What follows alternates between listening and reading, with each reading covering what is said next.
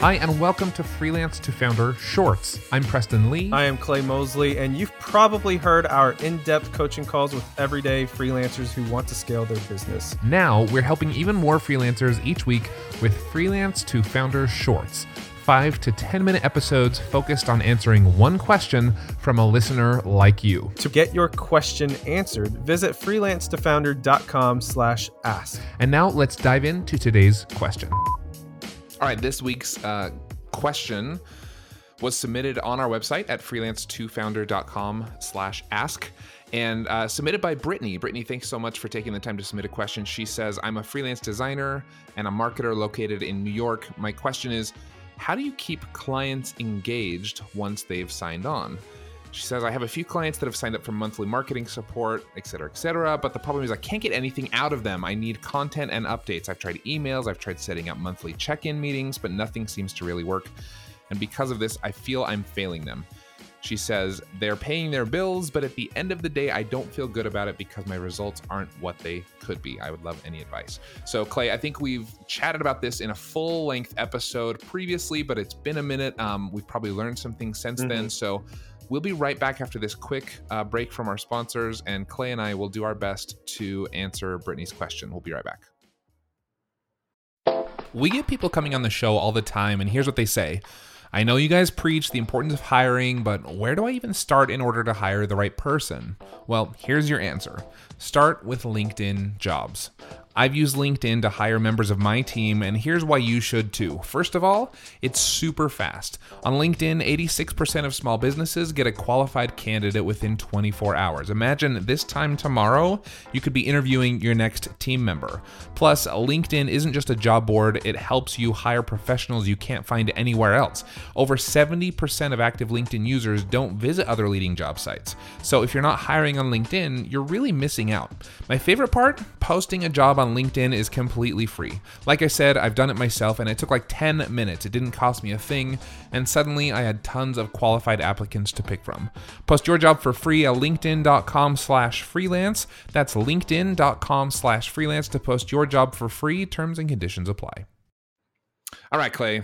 Brittany's in a tough place here. She's got some clients, but they're not engaged. They're paying their bill, and they're not like sending her content or updates or responding to her emails, which for some people would be like a dream, right? It's like free money, don't have to do any work. But for most of us, it feels kind of like, well, I'm failing them. I'm sort of cheating them out of their money, or I don't want it to blow up in my face, them to ask for a refund. What's kind of going through your mind here first, Clay? You know, this happens to everybody. I mean, it's you know what this reminds me of? It reminds me of like, the really cheap gyms that are like $10 a month. Yeah. But and that business model banks on people not showing up. Yeah, because if everyone showed up, you could never get a machine or whatever. Yeah, plus it's like fire code, right? Like that's true. Yeah. I mean, it's like, so they totally bank. That's why they make it so cheap. It reminds me of that, but like it happens to everybody. You're always going to have like some of these clients. There are ways to help mitigate this. One is, one is just setting those expectations on the front end. So like one of the things that I do on the front end, and I'm very, very, very clear, and I do this multiple times, by the way, is I say, hey, the expectations, I want to set the expectations, but not just from me, but with you as the client, right? So a lot of people, when they have that expectations conversation with the client during an onboarding process, they always talk about what the service provider, is going to provide. But they never talk about what they expect from the client.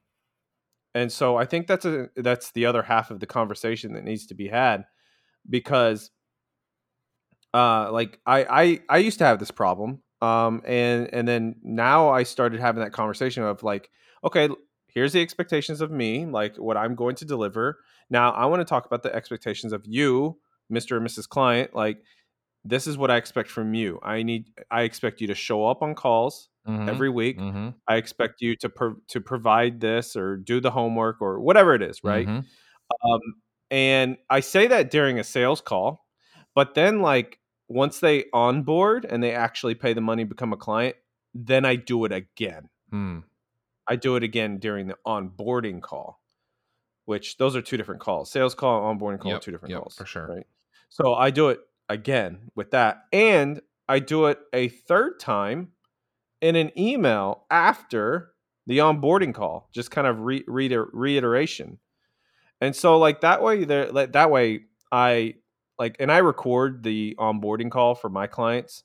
So like in the email that I send to them, I say I type out all the expectations on both parties, but I also put a link to the recorded call. So that way, if later down the road you are having issues from the client not delivering on their end, you can reference this email that is timestamped, and there's a written record and a video record saying, "Hey, do you remember when we had this conversation about expectations?" So that's what I do. Yeah.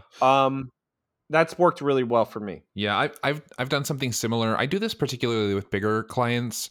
I would say like smaller or one-off projects. I don't worry about this as much, but like I'll put it all in a contract, and it clearly states. I mean, just like you want to clearly state your scope, you like you said, Clay, you have to state their scope, right? It's like I'm going to do this, but you're going to do this, and in the event that you fail to provide me with this, I can't hold up my side of the contract.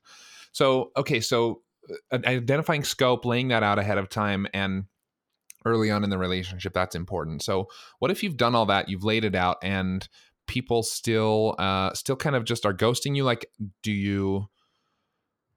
I think this is really the question in my mind. At what point do you just like cancel their subscription and stop taking their money? Because again, man, free money, right? Like technically like technically on paper, now morals and ethics aside for just a minute, technically on paper you can bill them for as long as they'll let you, but then obviously you want to be able to sleep at night, feel good about your business. So at what point do you just cut them off? Okay, so let's make the assumption that the onboarding process is done exactly what I just explained. And then you still have problems with their responsiveness and them getting to do their part. You got to have that conversation. You got to get on Zoom or do it in person. Like it actually has to be a conversation, not over email, or text or just, written format. I think you have that conversation and you be very transparent and you say, "Hey, your success, like our success, this relationship success is dependent on both of us delivering what we both said that we're going to do. If one of us doesn't do that, then this is not going to work." So, and then at that point, like have that conversation. Client's going to say, "Okay, yeah, I'll do my part." If after that they still don't do it, then that's where you go. That's where you should end the contract. Yes, it's very, very appealing to just keep going and just take the people's money. But let me just tell you, like from personal experience, is that one thing that's very, very likely to happen, I think one of two things or both, is later down the road, if you continue taking that client's money and nothing's just really being done, not to your not not to your fault, right? It's the client's fault. Yep. All right. We all know this. But what's going to happen is 6 months down the road, the client's going to be upset. Mm-hmm. They're going to be upset at you. Yep. And it doesn't matter how many times you've said, "Hey, like I remember like expectations, Yep. blah, blah." They're still going to be upset. Yep. And there's only going to be one person they're upset at, and it's going to be you. And the second thing that will probably happen is they're going to try to ask for a refund. Yep. Now, that's either going to be... Yeah, sorry, go ahead. No, I'm just going to say they're going to be mad and they're going to want a refund, and whether or not, like, you may not be able to give them a refund depending on how you run your business. A lot of people use recurring revenue, as we've advised, as cash flow in their business to invest in growth in their business. So that's a smart thing to do if you're sure you're keeping that money. Now, if someone comes back 12 months later and is like, "I need a whole year's worth of refunds," and I've had people do that, not because necessarily I neglected the client, but because just more of a subscription service, and they said they didn't use the service, right? And so it's like, Mm-hmm. and it's like, well, okay, you maybe didn't use it as much as you expected to, but is it my fault that you didn't cancel the subscription? It becomes this whole thing. It's like, if I don't cancel my Netflix, can I call up Netflix and say I'd like a refund back on those 12 months? And most likely no. I don't actually know their policy. Some companies will give it back to you, but all that to say, like, they are going to be mad. They are going to want a refund, and all that's going to lead to is bad publicity, bad reviews, just a bunch of stuff you don't want. So it's not worth. And now you burn that bridge Yeah. with that client. Like, that client will never do business with you again. For sure. Yeah. You know? Yeah, and you potentially put your business in a hard place, because it's like, well, maybe you don't have the money to refund them, or maybe you do, but no one wants that big of a deficit all at once. A whole year's worth of client revenue gone in a month, like, that's not good either. So there's just not really a good outcome for letting that happen. I would add there's a couple tools you can use. So my good friend Jimmy Rose, he has a company called Content Snare, and people, all kinds of professionals use it, like attorneys use it, and creatives use it to collect content from their clients. And what the tool does is it sort of automates that process for you. So some of the reasons, and this actually, quick side note, this could be a good thing to consider, is to ask yourself, like, why aren't they getting back to me? Right? Have I not made it easy to respond or to communicate, or have I not made it easy to upload files? Like, maybe they like Google Drive and I'm asking them to upload to Dropbox or something, right? Are there things I could do to sort of lower the barrier and ease the friction on that sort of thing? And Content Snare is one of those tools, and this isn't a promo or whatever, but I love Jimmy and his work, and Content Snare will basically automate, like, they'll send, so you set it up, and then clients can easily, without logging in, they can just upload files. And if they don't upload files, it'll send them an email and say, like, hey, Jimmy's still waiting for da-da-da-da-da. Be sure to upload that by this deadline so the project can stay on pace. Like, it takes care of all of that wrangling of images and text and whatever. So that could be a helpful tool as well. I'm sure there's other. That sounds awesome. Yeah, I'm sure there's other tools like that, but it kind of automates that whole process. Yeah, that sounds awesome. That brings up kind of another point, side point for me. Is if you guys, like, see this as like a recurring issue with clients, then it's probably not the clients, it's probably your process. Yeah, for sure. Just saying. Yeah. Like, I actually had a conversation with someone about this, someone I'm coaching, and at first I was like, okay, it's a bad client, blah blah blah. I had that conversation, and then my client was like, well, it's happening over again, like, with multiple clients. I'm like, okay, bro, like, I think there's something wrong with your process. Yep. It's not the clients. Like, yeah.